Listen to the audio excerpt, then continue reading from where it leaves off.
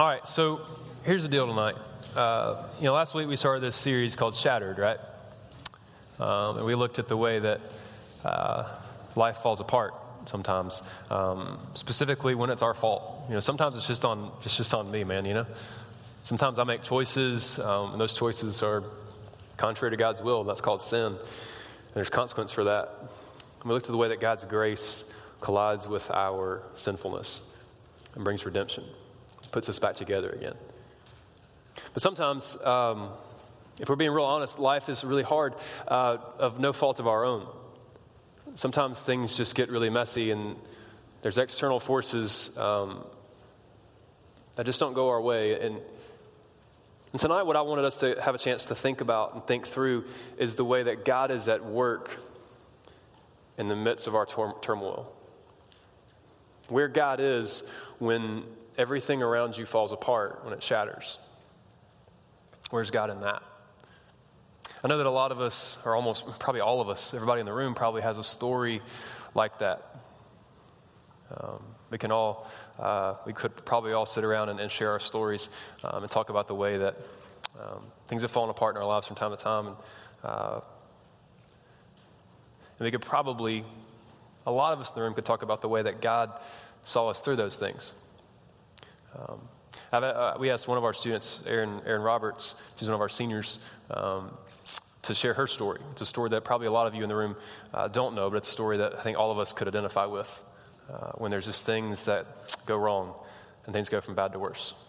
So Erin shared her story with us on video, and so we've got a kind of a long video because it's a good story that we're going to watch together. And it's a story of life falling apart and God seeing us through. And after that, we're going to begin looking at God's Word together. So if that person, there's lots of murmurs tonight, and there's a lot of you, that's cool, but it takes a lot of courage to share your story, especially a difficult story on video like that. So as best you can, I want you to be really respectful. Try not to talk or text or whatever it is you want to do right now, okay? So it's just going to be you and the screen, and we're going to look at God's Word together. So, guys, let's see it.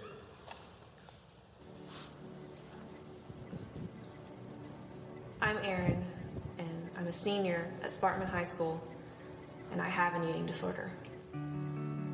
I did everything that a normal kid would do. I played tons of sports. I ran around outside, rolled around in the mud, and played with dolls and all the weird normal stuff. Well, I was saved when I was 6 years old, and I remember when I just went up to my dad, who was upstairs in the bathroom, and I was like, "So, Dad, what do you think about me going ahead and becoming a Christian?" And I remember him just getting up and just yelling through the bathroom door. So that was pretty awesome for a 6-year-old. And when I was baptized a couple weeks later, I just knew something was definitely majorly different and would be for forever. So around 8th grade, I got into a relationship with a guy that really, really was not good for me at all. Through the relationship, it completely shook my faith. So from 8th grade to 9th grade, I developed a lot of body image issues and a lot of self-confidence. I had very, very, very low self-esteem. So, and that really, really impacted my faith as well. So around 9th grade, I started to develop an eating disorder, which later was diagnosed as anorexia nervosa. To have an eating disorder, it feels like trying to grasp control and safety and security when there's none in your life, but really you are losing control, and it is a world of insecurity and complete and utter danger.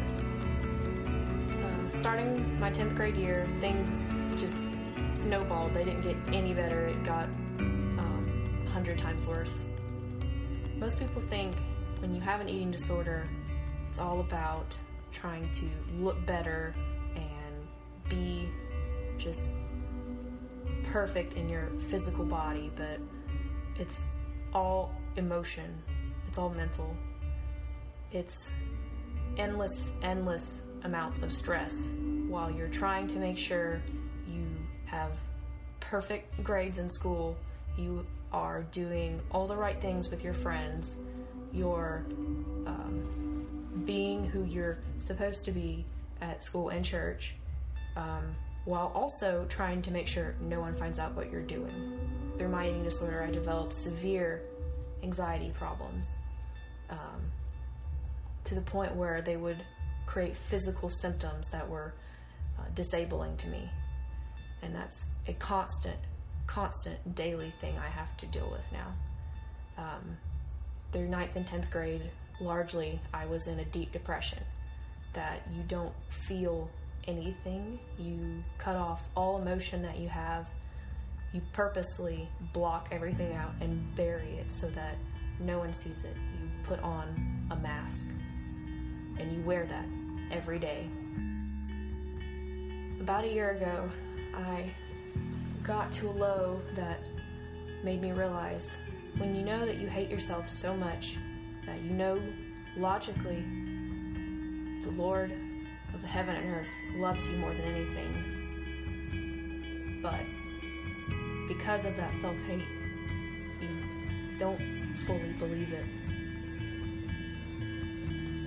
10th grade, D now, I had a mentor that was probably saved my life to a very large degree. Emily Hughes, actually. She was my D now leader that year. And I remember the whole weekend I was thinking, I should probably say something about this. I should probably, get her opinion on what I should do about where I'm at right now. And so on our one-on-one session, I just told her everything about all of my struggles with food, with body, with hating myself, with just the utter depression and feeling no joy in life. And I remember she prayed with me. After D now, Emily and I kept in touch, and she continued to encourage me in my walk and to just always touch base with me at least every other day. And she kept pushing me to talk to my mom about this, because she said it wasn't all in my head. I really did honestly have a problem that needed to be addressed, and that all of my fears were irrational, and that God would be able to take care of it if I would just let Him. But the first step would be to go ask for help. You think that it's showing weakness when you ask for help, but really it's not. When you actually get up the courage to ask for help, you've never been stronger. Through Emily's encouragement and some other friends supporting me, I went and talked to my mom about it, and about a week later, I started therapy and began my road to recovery from anorexia nervosa. So over the next 2 years, I learned immense amount of things about me and God and how our relationship should actually work. I learned that you can pray all you want about different things, like pray God to change me, help me see myself how you see me. That was something I prayed I don't know how many days before I went to school, and I would come home and I would feel terrible about myself and wonder, like, God, why? I've prayed this so long. I don't know why I'm not any different yet. And it took me a long time to realize that you have to actually be open to God's leading and changing you. That was a major thing I learned through my recovery. Through it all, I also learned that freedom is something you can only get through God. You think you're trying to do that by trying to control everything and making sure you're safe and everything's going smoothly for you, but really, God's the only one that can give you the true freedom that comes with not worrying. Recovering from anything takes a lot of effort. There's going to be all kinds of roadblocks that are from you and what you're battling with to things that come up in the world. But you have to just realize that long term, there is a goal, and it's overall healing. Some things you should look for if you are worried that your friend or you might be developing an eating disorder. There are multiple kinds. There's the top three are anorexia, bulimia, and then there's EDNOS, which is eating disorder not otherwise specified. Some typical signs are they become withdrawn, they lose interest in things they normally love to do, they become just antisocial to a degree. They talk negatively about themselves. They might make light of it, but really they actually mean what they say about themselves, even though they may be making it as a joke. Their food intake may change either drastically or slowly, because eating disorder is a coping mechanism. It is real. It is an actual disease, and it needs treatment and help. It can't be overcome just by snapping out of it. You actually have to get help for it. So if you're worried that you may be developing an eating disorder or have any other issues that you're really struggling with, asking for help it's hard, but it is so worth it. It could ruin your life if you don't. So I stress to you to please go ask for help. Talk to an adult that you trust or a friend that you know can help you get to an adult. So no matter what you're going through, I just want you to know God will see you through.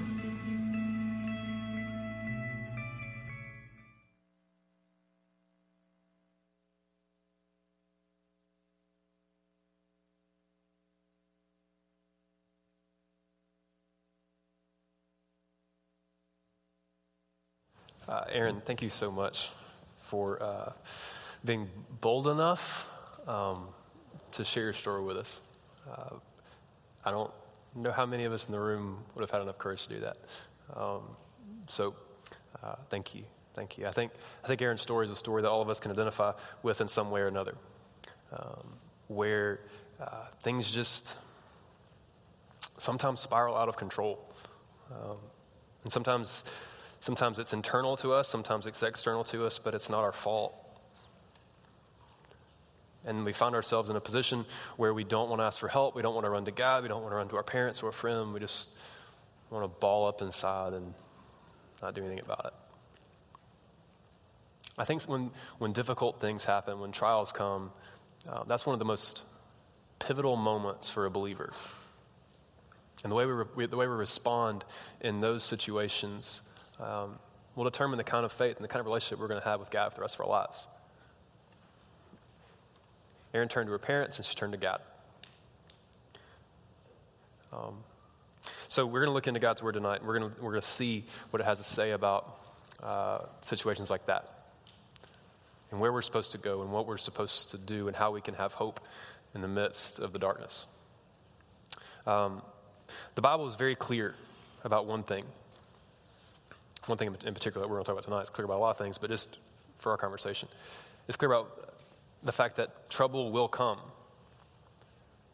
That being a believer does not guarantee you a happy, easy, carefree little life. That you following Jesus is not the fix-all to your problems. If anything, it may be the opposite to that. The Bible is very clear that trouble will come. Like in John 16:33, it's one of these beautiful passages. It says, I've said these things, this is Jesus speaking, I've said these things to you, speaking about the gospel, that in me you may have peace. It says, in the world you will have tribulation. Jesus promises us, John 16:33, that we will face trouble, terrible times, that they are coming. That if you can't immediately identify with the depth of Aaron's story, that one day you will, that tribulation is going to come. Even as I glance around the room, man, I know some of your stories. I know where you've been. But for the rest of you that maybe hadn't been there yet, he promises us, Jesus, out of his own mouth, in the world you will have tribulation. He goes on to say, but take heart, I've overcome the world. In James 1, 2, and 3, it says, count it all joy, my brothers, when you meet trials of various kinds. He says, when you meet trials. You're going to encounter this stuff. Your life is not going to be pretty and easy and like a Disney fairy tale or something. Our world is a broken, messed up place. And that's going to have an impact on you. Just about show of hands and kind of a show of solidarity. How many of you have gone through a shattered time?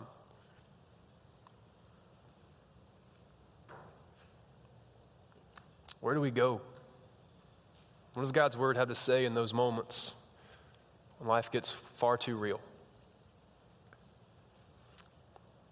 I want to pray for us before we look at two very specific things that God's word has to say. So let's pray together.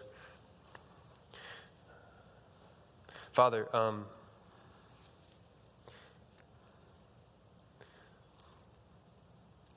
in my time in student ministry, or just my time around, I've seen far too many people encounter these kind of trials and these kind of tribulation moments when life falls apart. Instead of running to you, they run from you, and they find themselves angry and distant. And they walk away from their faith because they think that you've abandoned them. Knowing that all of us in this room are going to hit these kind of moments, I pray for us that we would see in your word the response that we're to have to difficult times, so that when they come, they will not destroy us. That when they come, your will be done. So in your name we pray. Amen.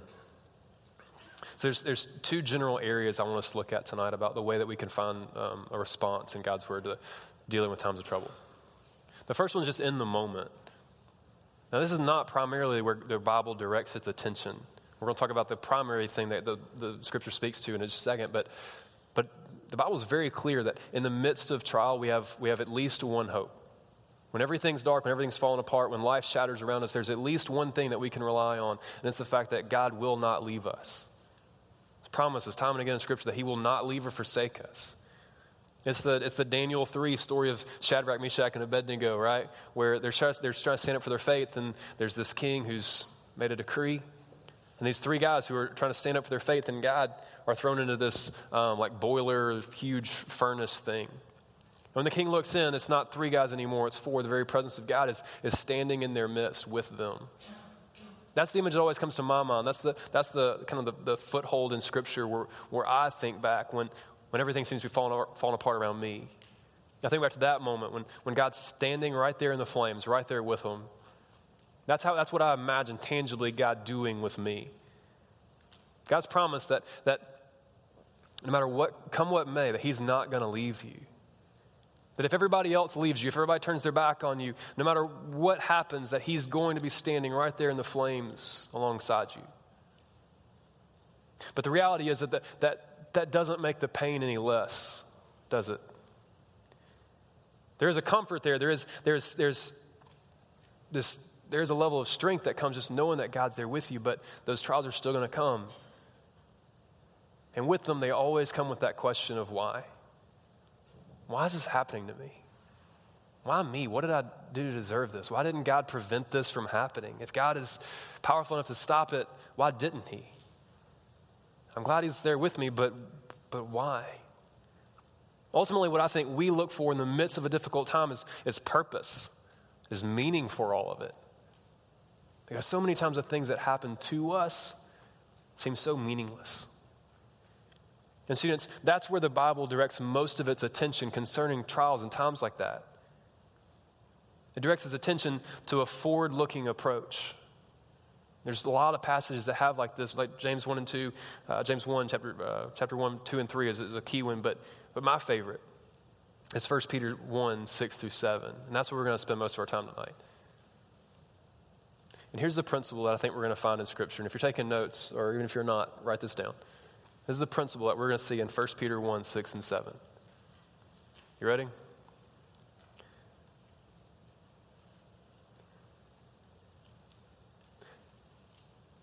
God makes the terrible meaningful.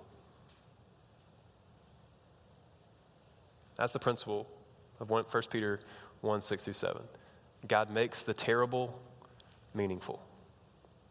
He doesn't cause it, doesn't bring it about, but he grabs hold of it and he turns it to be something useful, something meaningful in the long run.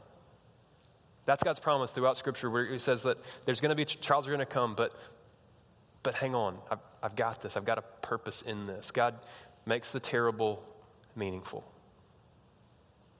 So 1 Peter 1, 6 through 7, it begins in 6a, it says, in this you rejoice. The first little chunk, it says, in this you rejoice. It's pointing backwards. So in verses 3 through 5, it describes our salvation. I'm not in 1 Peter. I need to be over there.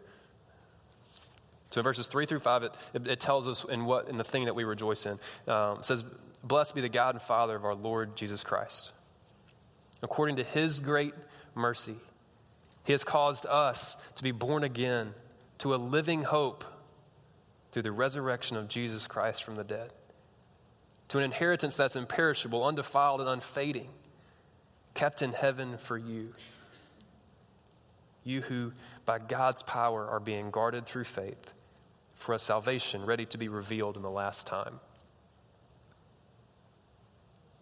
Peter points back to the core of what we believe, that we've been born again through the resurrection of Jesus, that he's given us a hope not just for this life, but for life eternal, a hope that is it's undefiled, it's unfading.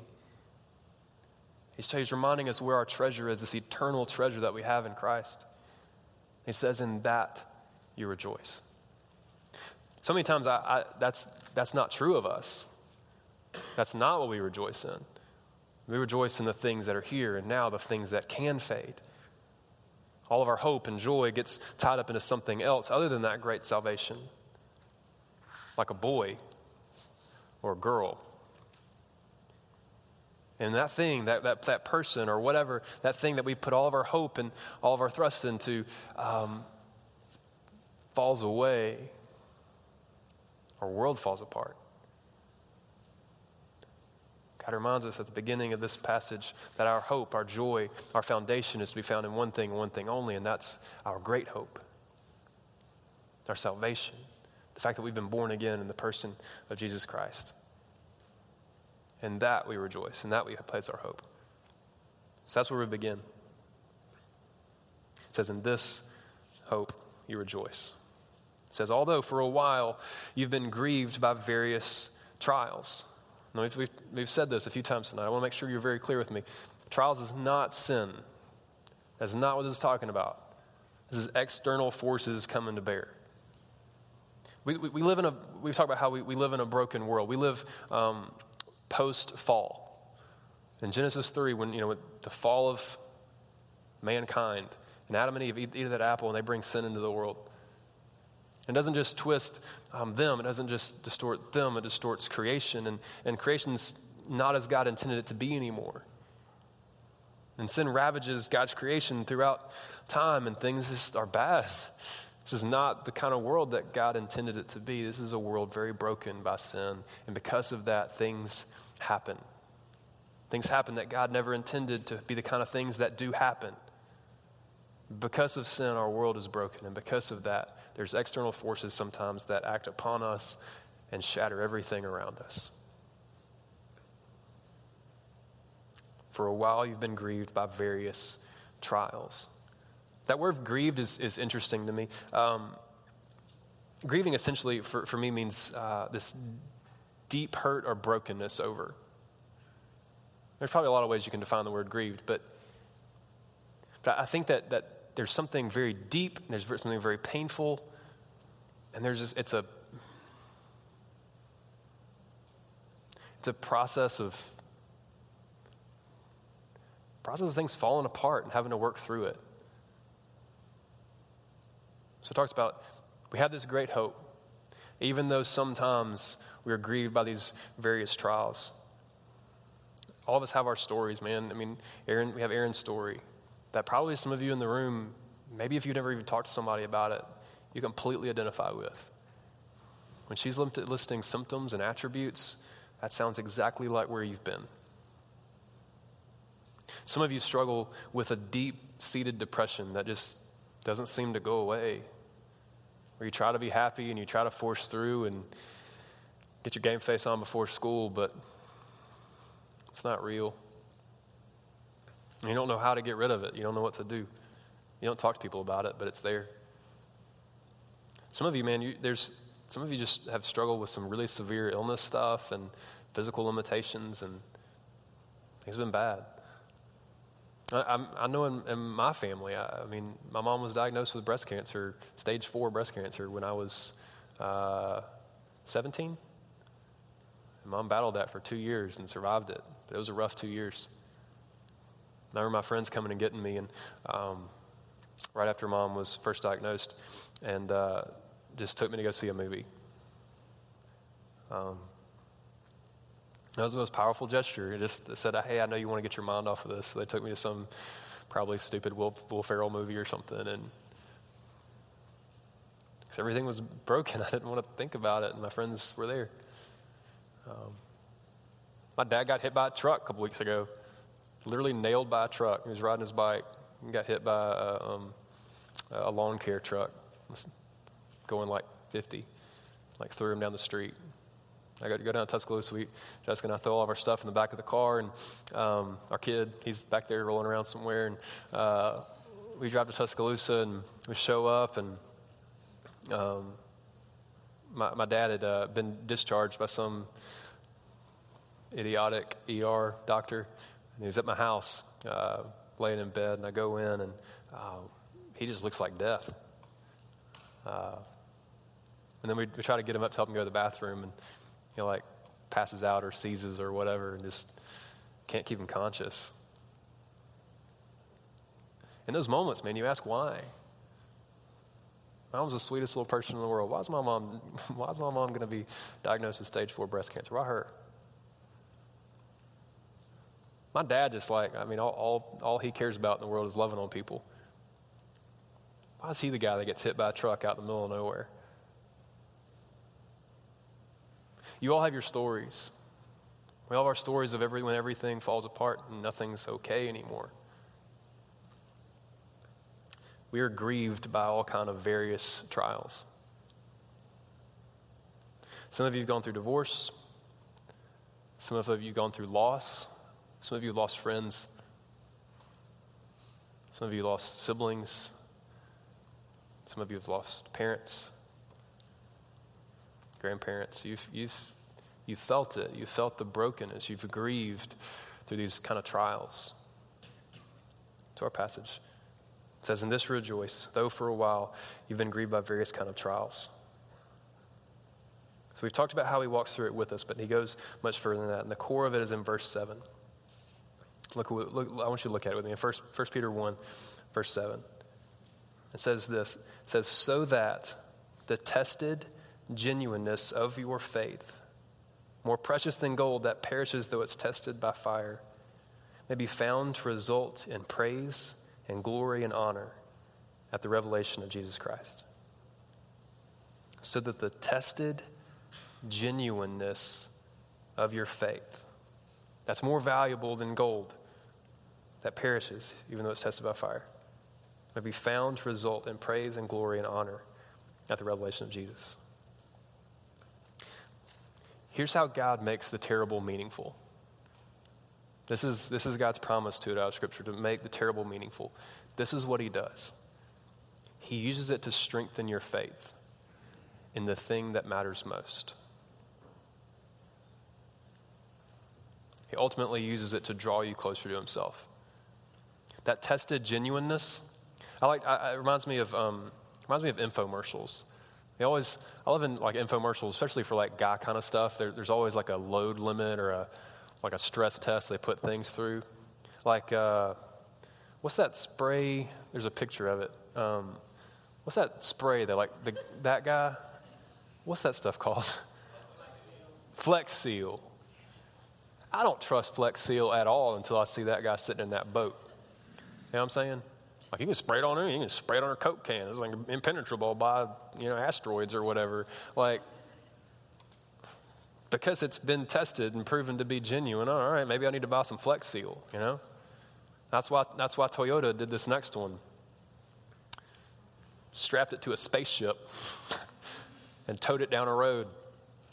They're like, you want some proof that my truck can pull pretty much whatever? All right, here's like a 100-ton spaceship or something. I'll pull a spaceship down the road. Look what I can do, you know? Chevy's like pulling boulders around some fake boulder field. And like, I literally pulled a spaceship. It's been tested. It's legit. It pulled a spaceship. It can haul your camper or whatever, you know?